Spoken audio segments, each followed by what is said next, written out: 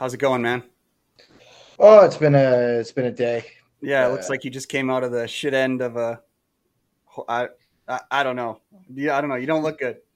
yeah, I was dealing with last night. Like, it's mostly like Bankus's fiance is just like being mad at him, and like he's like, Ah, I have to give him.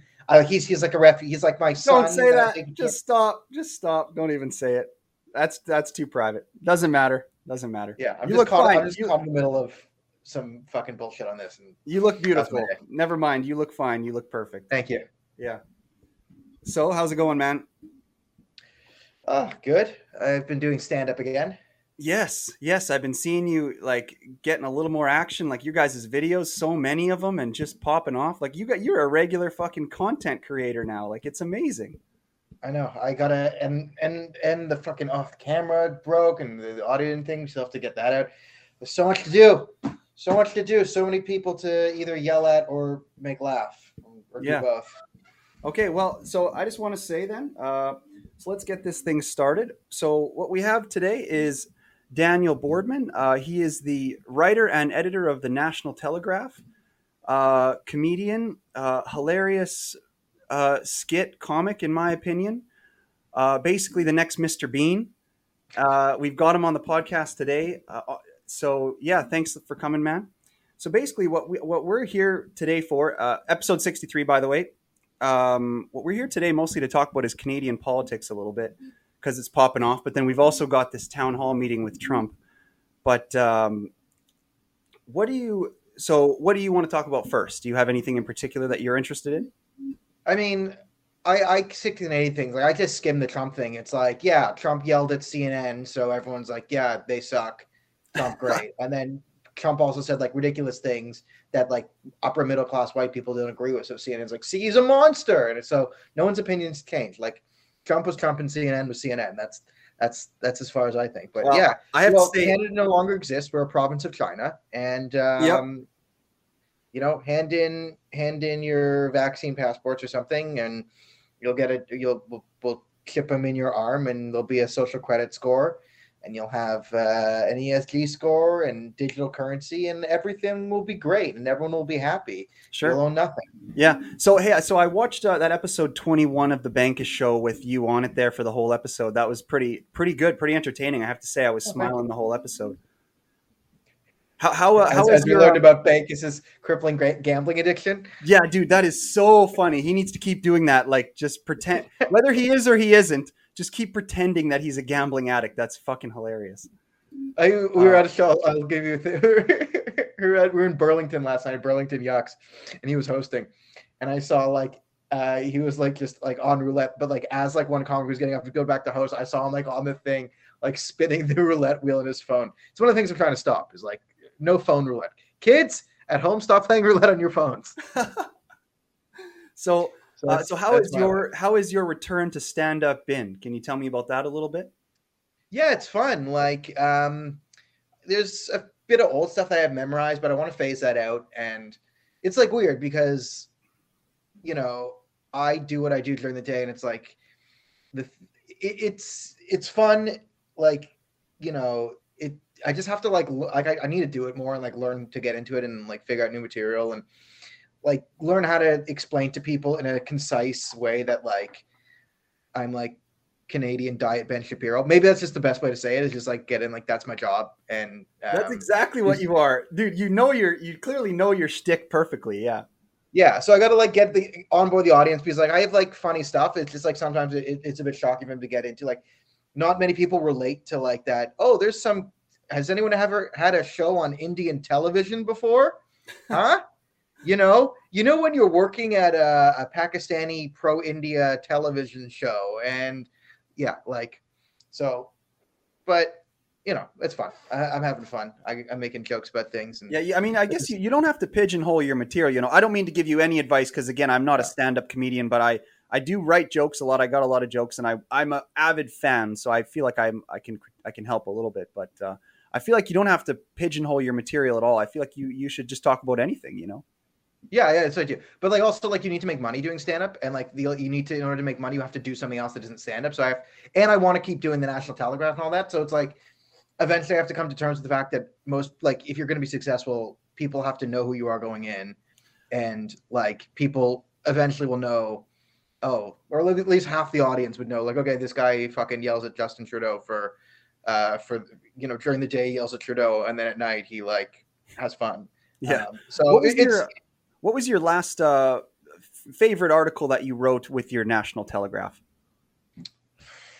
Like, what's some of the things that you're writing about currently with that? Like, what's the last thing you published, or what's your last favorite thing? Okay, I can't remember the last thing I published. I did a quick one this week on like I remember the passport thing, but like I wouldn't say that's a favorite. Like a good recent one, somewhat recent one that I like, that I'm proud of, because the passport, what like and stuff like that's transient. I did a good one on gender ideology that the turfs really like me for. I'm making some good turf friends. I think is gender ideology about to collapse, and I sort of do a what was happening in the UK at the time, but also like here's like the roots of this whole pseudo Marxist gender ideology stuff. Here's who it's based on. Here's how it falls apart. Here's where the rubber meets the road, and how it's losing politicians their jobs once people come in contact to it. And like, so that's my, if I'm going to be like, yo, here's an article I wrote that's worth reading, that you're like, oh, that was worth my time, and that would be one comes to mind that I enjoyed writing. I put a good amount of effort in. I think I hit stuff like, and there's other things but it's like, it's niche. It's like, do you care about like this particular? Do you care about like Israel Palestine? Do you care about Iran? Do you care about India? Whatever. And like, not everyone does, but I think most people in like the culture war are like, yeah, why are the kids just chopping their dicks off? That's a bit strange. Right, that's a bit more relatable to everyone. Yeah, you remember when we were kids, like we would just like hang out with our buddies, smoke weed at the ravine, and like chop our dicks off. Oh, yeah, definitely not. No, come on. So, I guess you didn't grow up in Toronto, but so do you think? Because I've been talking about this lots. Actually, I just had a long conversation, episode 62 with Thomas, that's coming out this Wednesday. We had a long talk about gender ideology, and do you think that like what? So, because I've been trying to come up with counter arguments. I know there's these obvious ones where it's biology or whatever, but like what do you think is the best counter argument to why gender ideology is important? Yeah, okay. So I mean, I think it's a very, very good question, because there are so many like scientific counter arguments. Like the entire thing is built on the flimsiest house ever. Like I mean, I go into like the original experiment done by John Money, where he discovers gender and not sex. It failed.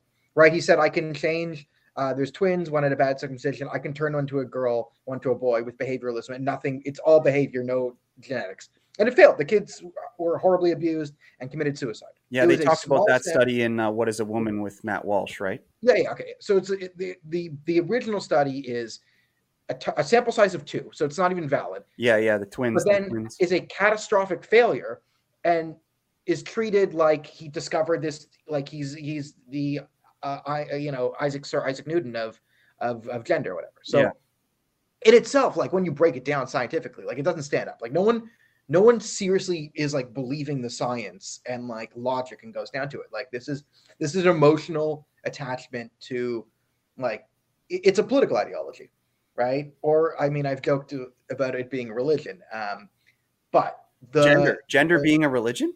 Like the gender ideal, like it was a joke. It's one of the new things I'm doing on stage now. Is like I love religions. Islam, Christianity, Hinduism, transgenderism, all of them. But okay, so my point though is what attaches people to gender ideology in a serious way is it's the perception that this is the arc of progress.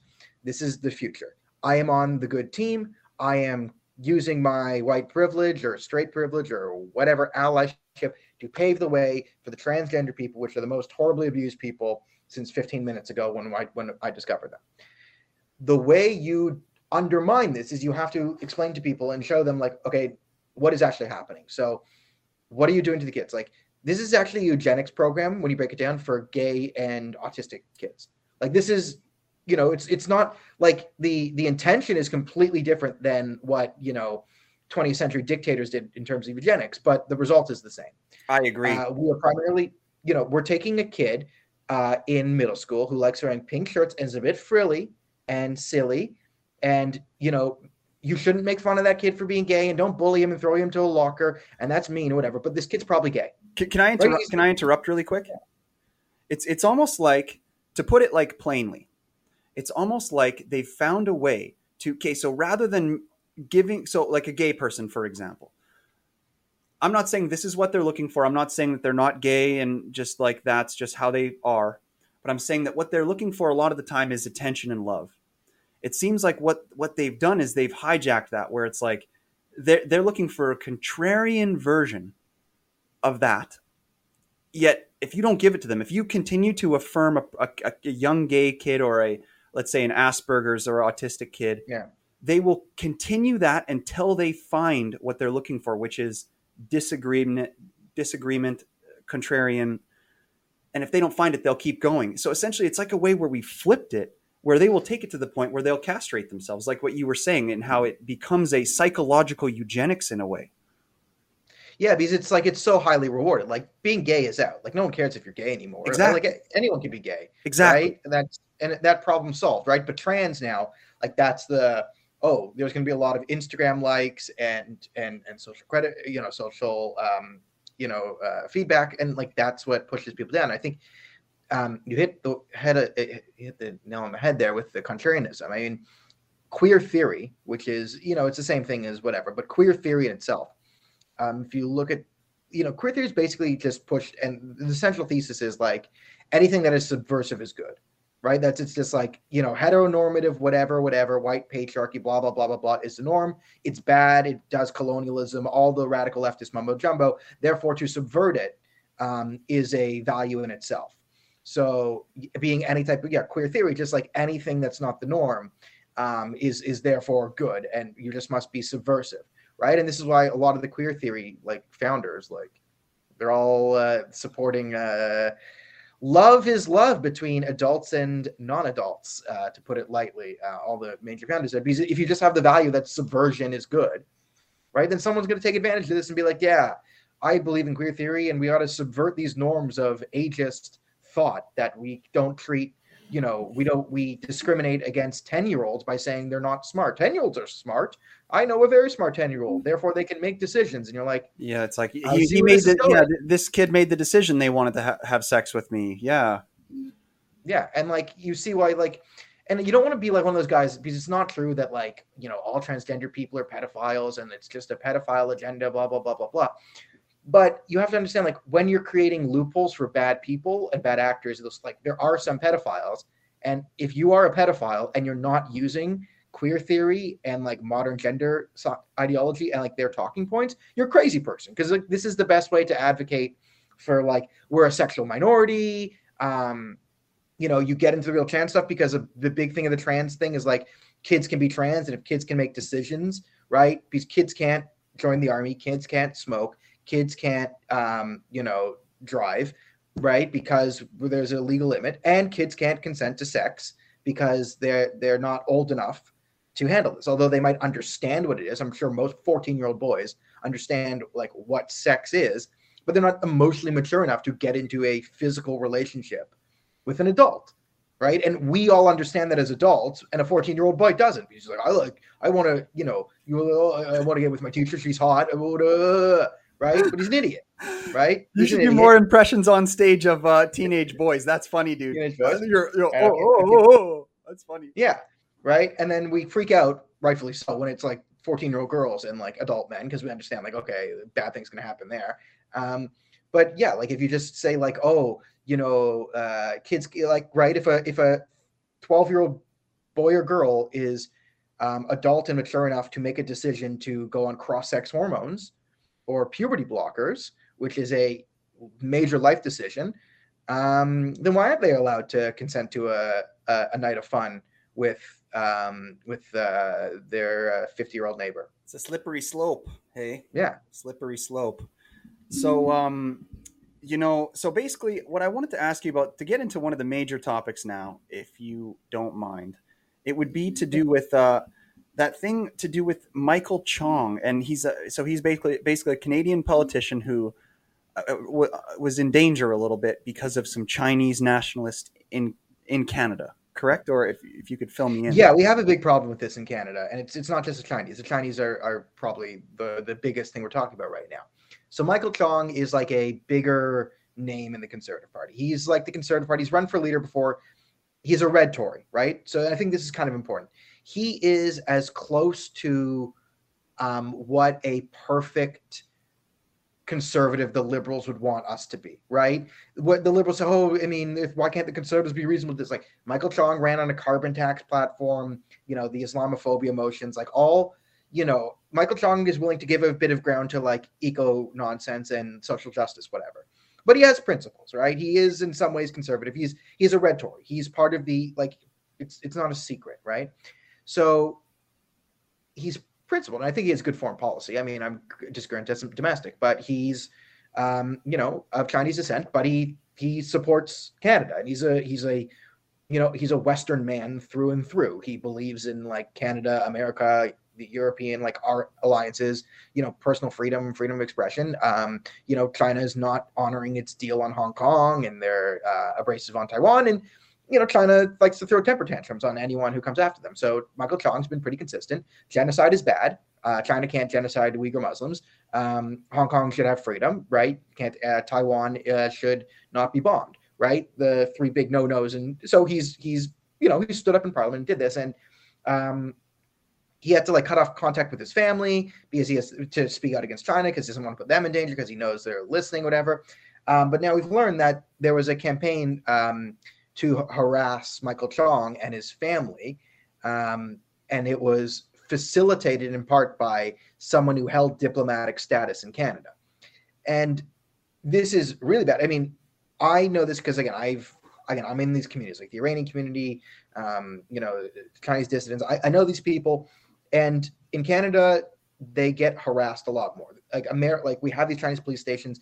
In Canada, we do nothing about them. I've heard tons of stories of like Chinese dissidents who get like harassed, have like dead rats put in their mailbox to intimidate them. Just for the average listener, what is a Chinese dissident? Yeah, so this would be someone who doesn't agree with the CCP. So if you leave China and you're not pro-government, right? So if you come out and you're openly critical of the Chinese government, if you're like, it's authoritarian, I don't like the social credit system, anything like that, like you become a dissident, persona non grata. Like if you went back to China, you'd get arrested and thrown in. Like your family might be losing social credit points for being like, having been near you. So, dissident is generally people who, when there's authoritarian regimes and people who publicly disagree, like, again, I have Iranian friends who are former refugees. You would call them dissidents. And like, again, one of them, I have a friend from Iran who was murdered in Toronto in 2020. And in extremely suspicious circumstances. And he was like a really nice guy. So it's not like he was, in that thing and he was taken out of his house. Karima Baloch, who is, like there's Pakistan is oppressing this minority called the Baloch people, Balochistan in Pakistan. It's like, it goes back 70 years. You don't need to know the thing, but a key Baloch activist in 2021, I believe, Karima Baloch, she was in Canada. She got to Canada and she was happy. She was speaking out. And she was drowned and thrown in the river. And this is common of the ISI, the Pakistani CIA. It's a common way they've taken out dissidents all around the world. And the Toronto police said, oh, this is a suicide. So she like strangled herself and threw herself in the river. Like just came like a leading human rights activist who was speaking out. I don't believe that. Like, and the police are just like, yeah, it looks like a suicide. And it's like, none of this looks like a suicide. Like, and you talk to police detectives, they're like, yeah, I don't know how we can rule this as suicide. But someone politically was like, yeah, we're not going to look into the murder of a civil rights leader in Canada. And, we would scream if a black civil rights leader, a BLM activist, was in Canada and then got assassinated by someone who didn't like their politics. It would be the biggest story in all of the world. But this woman's just, she's from Pakistan. I don't really know what Balochistan is. Like, yeah, she's talking about human rights and freedom and girls should go to school and all that type of stuff. And she was like literally murdered by an intelligence service in our biggest city. And we just shrugged it off. And like, this is this type of stuff that's now coming to a head with we're starting to cover a lot of this on China, and China's doing this, but like, this is why I said, like, this story's not going away. Like we haven't scratched the surface of the tip of the iceberg on foreign interference in Canadian politics. Because I've been looking into this stuff for years, and I've been trying to scream at whoever listens. And and it's just been met with apathy. But now we've hit the thing where there's some evidence, and someone in CSIS finally got fed up and said, okay, I'm leaking this to Robert Fife here. So like, here's what's going on in CSIS and the RCMP, and like, we're doing nothing. We all know what's happening.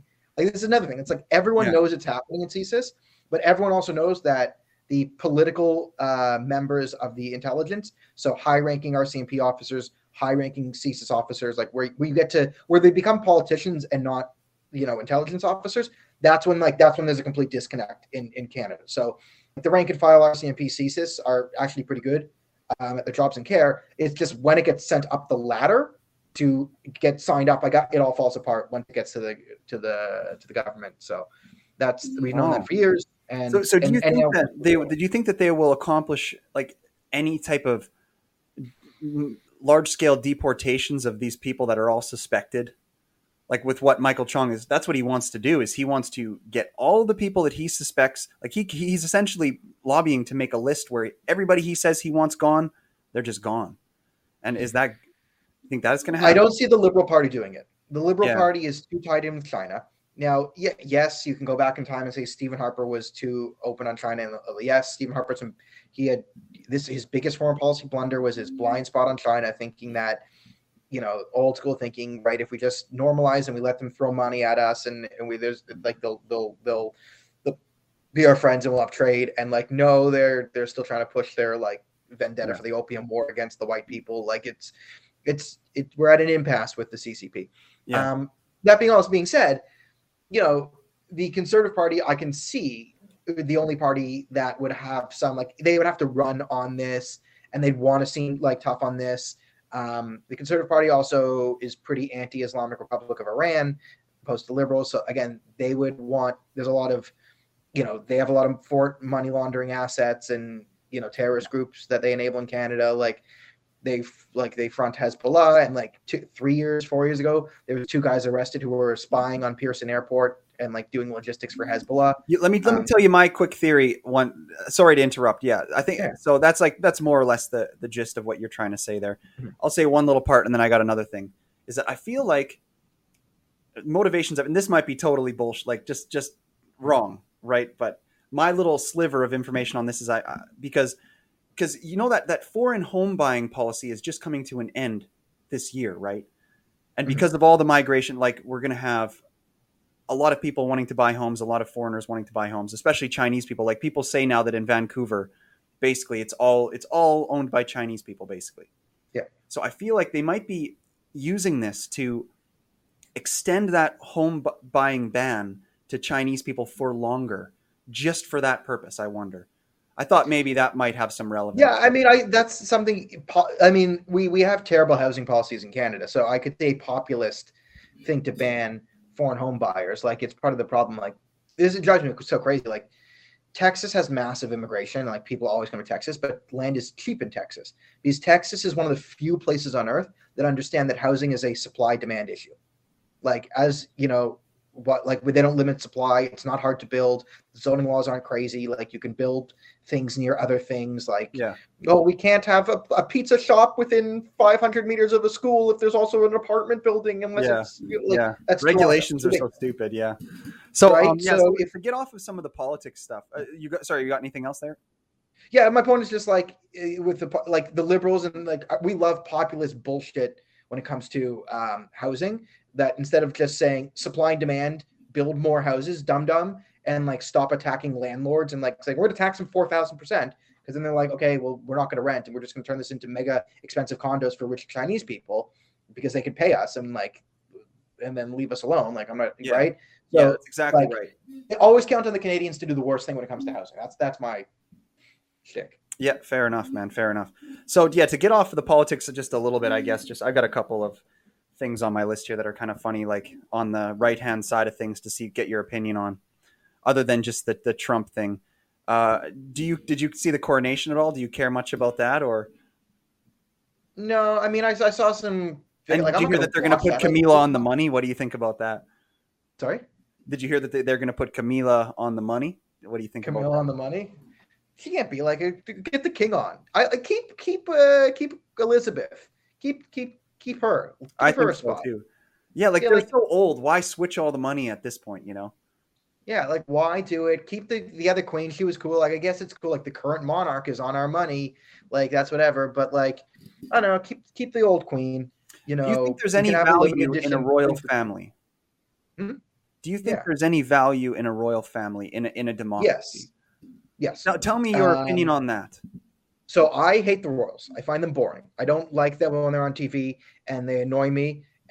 But I don't read tabloids, so that's for other people, so they can do it. I just don't engage, right? It's like, oh, I don't like watching baseball, so I don't watch baseball. I'm not like banned baseball. The value of the monarchy is it is good to have a symbol of national identity and unity that is sort of above your government. Yes, And the absolutely. right. That dude, So it's my last podcast again. Sorry, just we had talked about this for 5 or 10 minutes.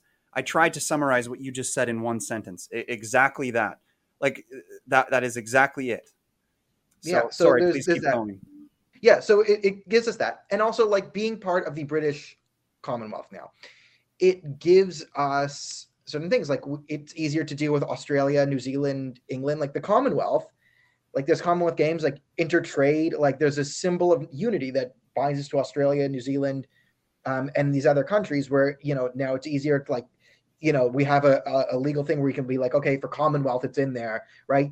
We don't need to get someone in from Australia, New Zealand to work visas should be easier than it is from almost any other country. And the answer to that is we're pretty similar culturally, like in terms of like health and consumption. We have the same language and pretty similar history. Like we fought together in World War One, and it was like Monash and Curry, and we were the Anzacs and the Canadians are sort of broke off and from the British Empire, and over the last 100 years we developed the thing. So like it makes sense that again, like it's easier to integrate someone from Australia to Canada or vice versa than it is from Somalia, Yeah. right? Just right, it's simpler. And I'm not saying no Somalians. I'm just saying like it streamlines everything, For right? sure. If you have these sort of Commonwealth and alliances. Also, it's like because we're in the Commonwealth and like there's 40 other countries in the Commonwealth, that's just like an easy, quick alliance with 40 other countries. Do you think? Right? So let me just branch this off because in my curiosities here.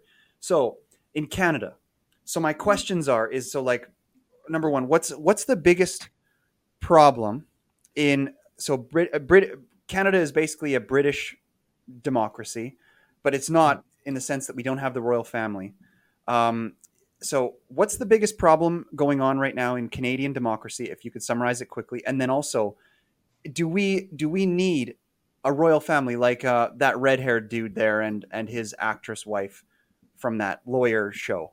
Like, do we need to give them a castle in Canada and try to start that, or is there any value in that? And so those are my two questions. No, I don't think there's any value in like a new because it would be a silly thing. It's like right, like the British crown being under that, like the Magna Carta was signed in like 1215. Like that's a monumental piece of legislation in human history, and that's about like the crown giving up power to the people, and they're in all the different iterations of that. Like the British monarchy has been sort of like phased out of like absolute monarchy status and into this sort of symbolic monarchy, and that's sort of the history that has value, where you say, okay, we're sort of part of this Commonwealth, and I think again, like so you could say, yeah, part of it is the symbol of national unity. There's something beyond Canada that is old. But if we start a new monarchy tomorrow, you kind of lose that, right? It's a symbol of like who Justin Trudeau picked, right? Who picks the royal family?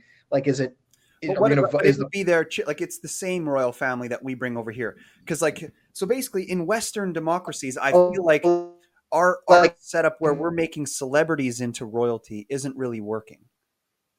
Oh, I think I lost. Make Harry. Yes, I'm losing connection on you. Canada. Just 1 second. 1 second. I'm not sure if you can see me. Just 1 second. Good on me, but I can see you now. It's not great, but you're back. Yeah, use the oven.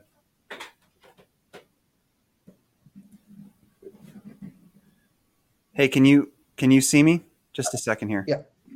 1 second. We had an internet problem on our end, and it should be getting better. Okay, 1 second. Your video is all blurry. Just a second. 1 second. Okay, is it shut off? Yeah, just like, heat up the oven and put it in there. Sorry, we lost our connection.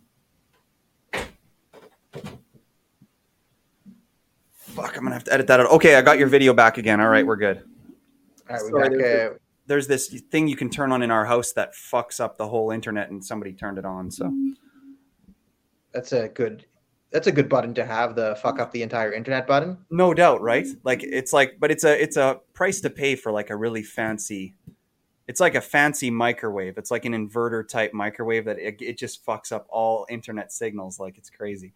Sorry, Yeah, man. no. Okay, you started getting blurry there about 20 or 30 seconds ago. Can you just jump back right to what you were saying? Yeah, I think we're talking about having a Canadian specific monarchy, like making Yes. Harry King of Canada. Yes. I think I don't think that has that much value. Like I think you No. also lose out on the fact that part of the value is like having the same monarch as the Australians, right? Because then that's the alliance, or like, and there's certain Caribbean countries that you But can you have. don't think it. Okay, so to come back to the other question that I asked you, because I want to connect them, because maybe it will help you see the value that I feel it might have, is that the biggest problem I think that's happening in Western democracies right now is that basically, like if you look at America or if you look at Canada, everybody hates Trudeau, right? Isn't that? It's pretty much the gist. Even the people on the left, they don't really talk about how they love Trudeau. They're just on the left. Everybody is hating either the president or the prime minister in both of our countries. So we need to fix that. And I feel like that comes from diverting some of that hate towards the royal family. Like I feel like that is part of their utility, is taking some of that hate. So Yeah, like, yeah, I agree. I okay, agree. I think that's another utility I'm where so they glad I can could be an convince outlet you of of. that. So yeah, I see that as a potential value, but okay, so yeah, that's my answer for the biggest problem with Western democracy is everybody is hating on the leader right now, and it's causing a lot of instability and untrust, and it's just like Yeah, it's not I that we're think not getting anything done in legislation, but it's like it would be better if people stopped pretending that Trudeau was some sort of king. He's just the prime minister, and having that royal family have dominion over them. It changes the way the citizenry views them. I think there's a lot of value in that. yeah. Right, like And imagine, again, it's dude, like purely symbolic. for example, like imagine what happened with Liz Truss, with how she Yeah, yeah. came in and then Never mind. like if that happened in Canada, there would be unrest amongst the public about and distrust towards the prime minister. In the UK, nobody really cared because there's so much stability provided. So Yeah, I feel like that's I a can good see. example. Yeah, I would say. I mean, my biggest problem with we went into foreign interference. Like, I think foreign interference in Canada, especially, is such a huge problem.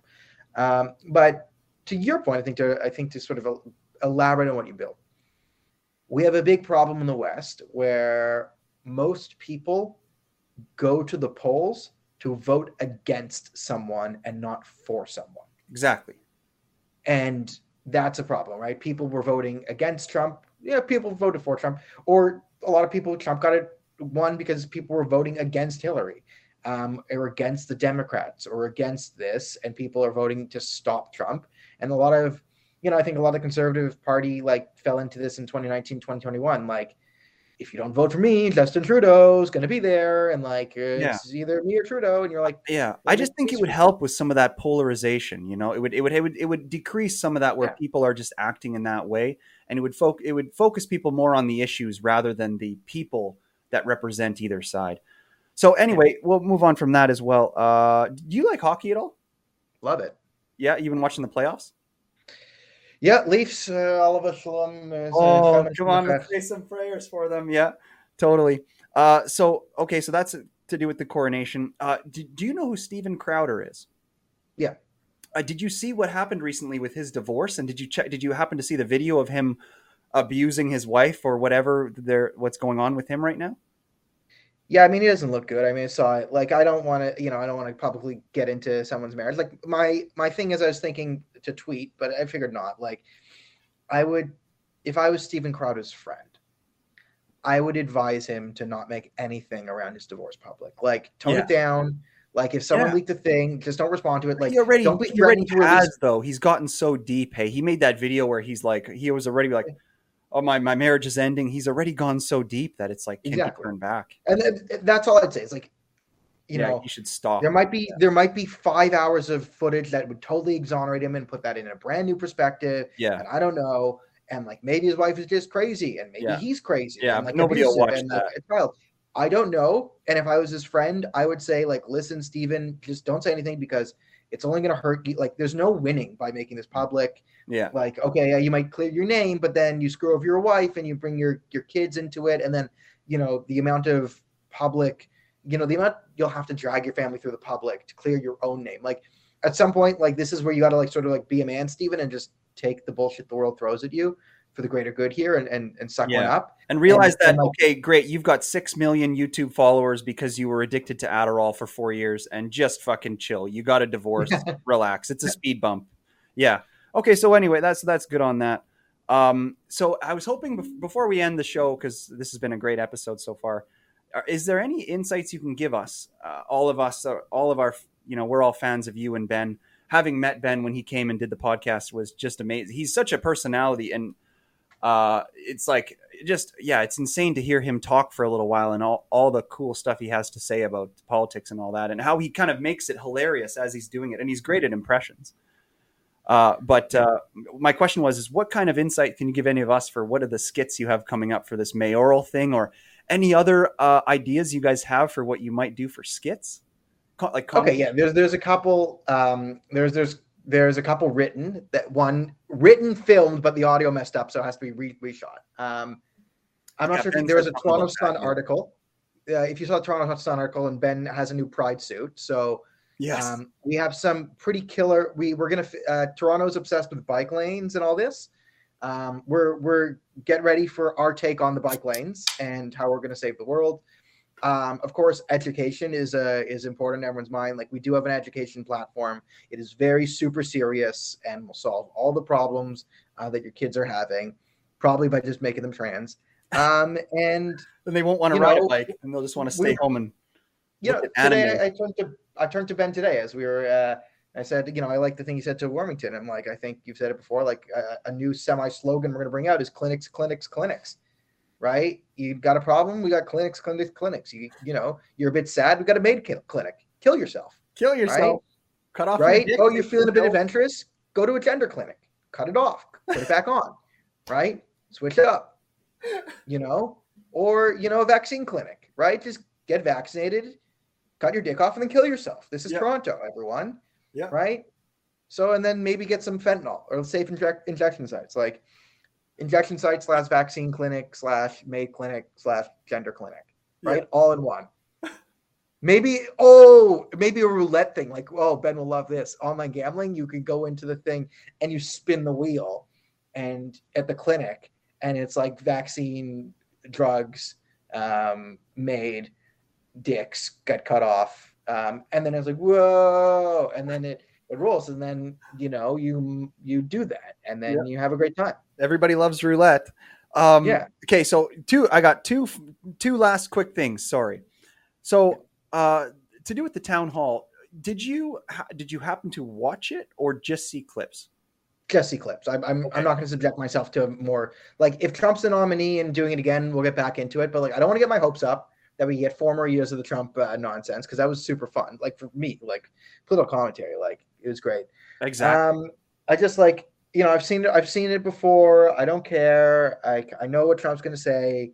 I know what CNN's going to say. It's funny, but I don't know. Maybe the Western world needs Trump to be quiet and let Ron DeSantis, take over the world.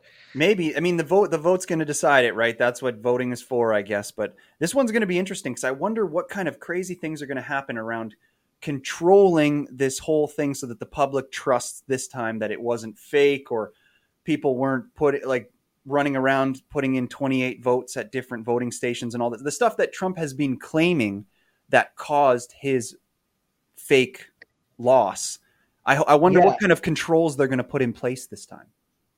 I think they're just going to try and gaslight. Like, I think this is the media thing, is like, I think they'll want to gaslight and like kind of poke the bear and poke the Trumpies to say election scam, because I don't think this is a winning narrative for Trump. The vote is fixed against me is not a winning narrative, right? Talking about how much you lost and how you lost isn't a display of strength to put it bluntly, and the media likes having this narrative to push that, oh, Trump are election deniers, even though they spent 4 years denying the 2016 election, and Hillary Clinton's still out there pretending she's president of the world. So Yeah. I don't see any real safeguards. I see more gaslighting, and I see both sides being ridiculous, and in society and social cohesion breaking down, because that's what we do now. It's just we can't have nice things. Okay. All right. Fair enough. We Fair live in enough. a world where everyone either believes Ukraine isn't real or biology isn't real. There's two people left. Just pick one. You're either one or the other, and like that's just the world we live in now. That's such a funny way to put it. Okay, so to be specific, did you happen to see any clips on? So this was near the end of the town hall when Trump was talking about Ukraine versus Russia. Did you happen to see any of that and his take on that? Yeah, I mean, he's trying to straddle the fence and like appease his thing is like. I disagree. Like again, I think no, my big thing is like no one understands foreign policy, and like just saying, oh, I want peace and we got to talk about peace. It's like, well, yeah, I want peace too, but you don't get peace with the Russians by being a bunch of pussies and letting them do whatever they want. You get peace by saying, no, you can't invade sovereign nations. And if you do, bad things happen. So then they're like, okay, we're not going to do it, right? And you don't think he So, was saying that? I thought he was saying that. like he was kind of making the thing like he wasn't committed. He wasn't strong. Like the thing with Trump though, he is great on foreign policy. When the things Trump does, A+ on foreign policy, A+. The things Trump says on foreign policy, like D-. Mm-hmm. And the things Biden does on foreign policy, F-, minus, F triple minus. Yeah. The things he says on foreign policy, like B+. Right? So it becomes a thing of like, what can you say except on Iran? Then it's like F-. So you know what, Biden, take him down to a C+, right? So it's like this word of like, okay, what's more important, the rhetoric or the action? And I think the action, like when it comes to how the Saudis and their allies see us, and like the actions are far more important. Like basically Obama 2.0, Biden, Obama, they lost the rest of the world. No one respects American power anymore. They completely destroyed themselves. There's just a bunch of woke Europeans who like kind of, because of the Russians and on their border, like on one single issue, sort of on Ukraine, like somewhat serious. But other than that, they're not serious on anything, and they're a complete disaster and fantastical thinking. For right? sure. Whereas Trump had some nonsense rhetoric sometimes, but when it came to like strong deter America first in foreign policy, right? Energy sector, have a vibrant economy, have economic leverage, right? Tit for tat, right? If you attack us, we attack you. You cooperate with us, we cooperate with you.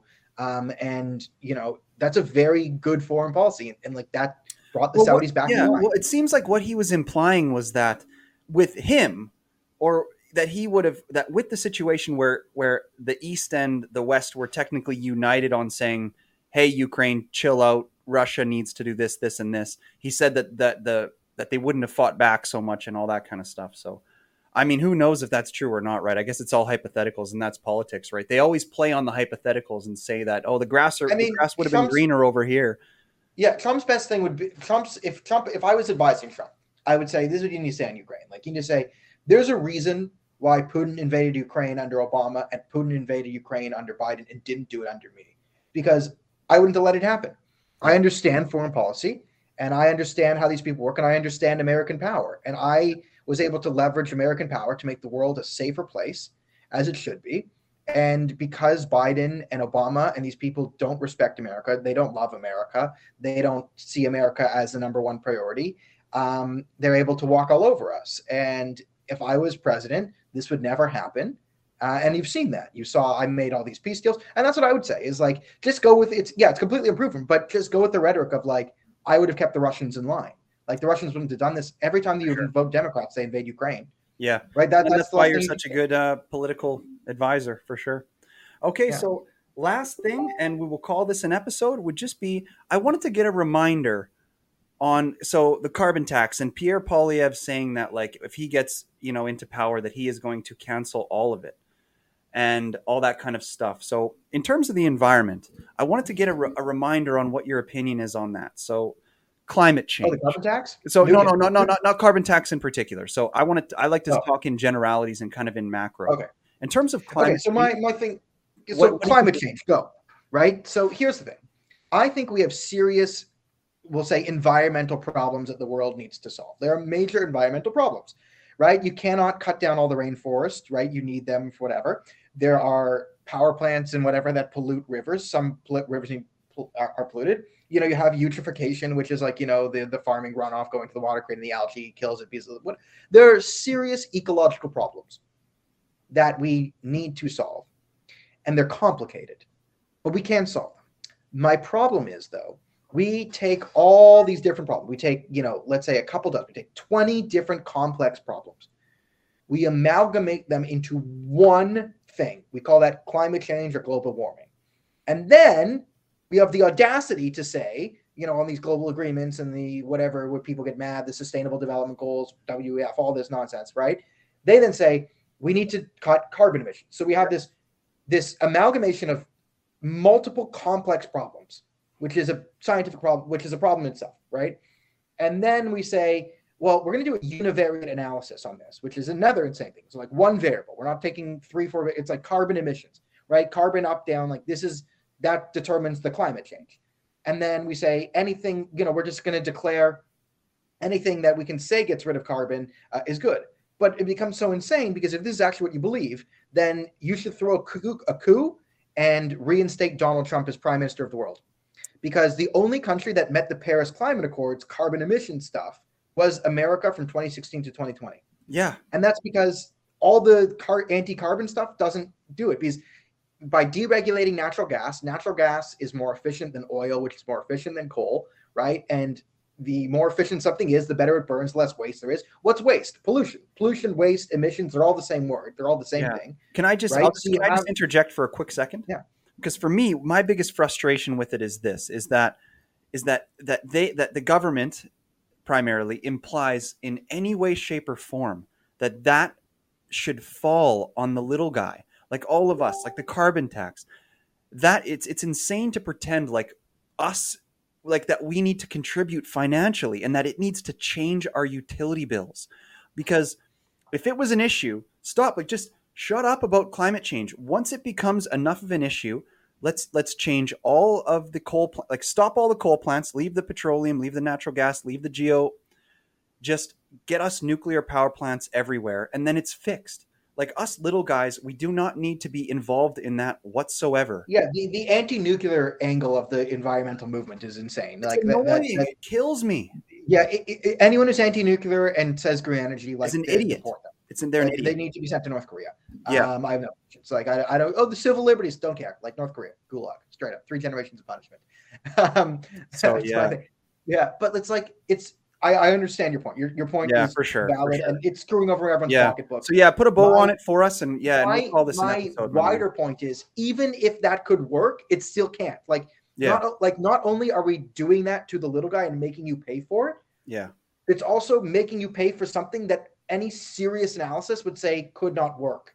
Exactly. And there's countervailing evidence to say that it's actually not the right way to go. It's just paying salaries. Yeah, and a gas example is the economic term is inelastic good. They're elastic goods, right? If the price of a movie ticket goes up 300% tomorrow, you might not see the new Guardians of the Galaxy movie because it might not be worth it. Great movie, by the way, dude. I did see it, and wow, what a movie!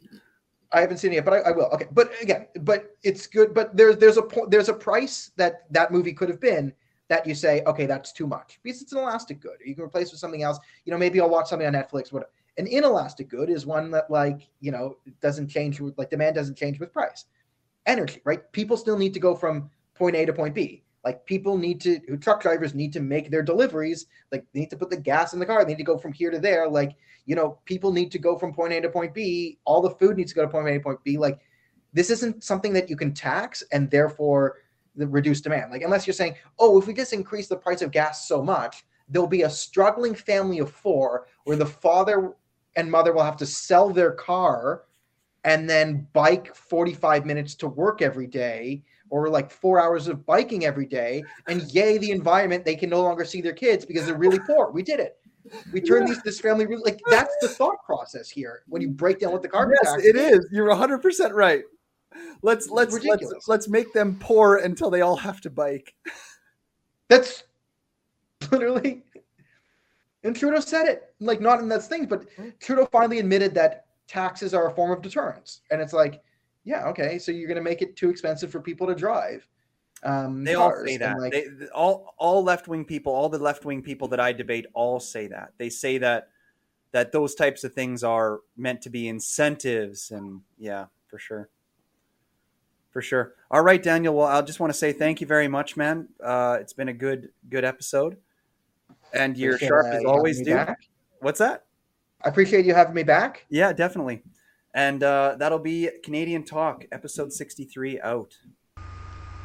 Thanks for listening, and any questions or concerns for the show, as well as voice recordings and voice messages that you'd like us to listen to, or advertisement inquiries, please forward those along to canadiantalkwithstefan@gmail.com. Thanks. We also have a website, stefanjackson.ca, where you can find a back catalog of all our episodes, and we're also on YouTube, where you can find the video versions.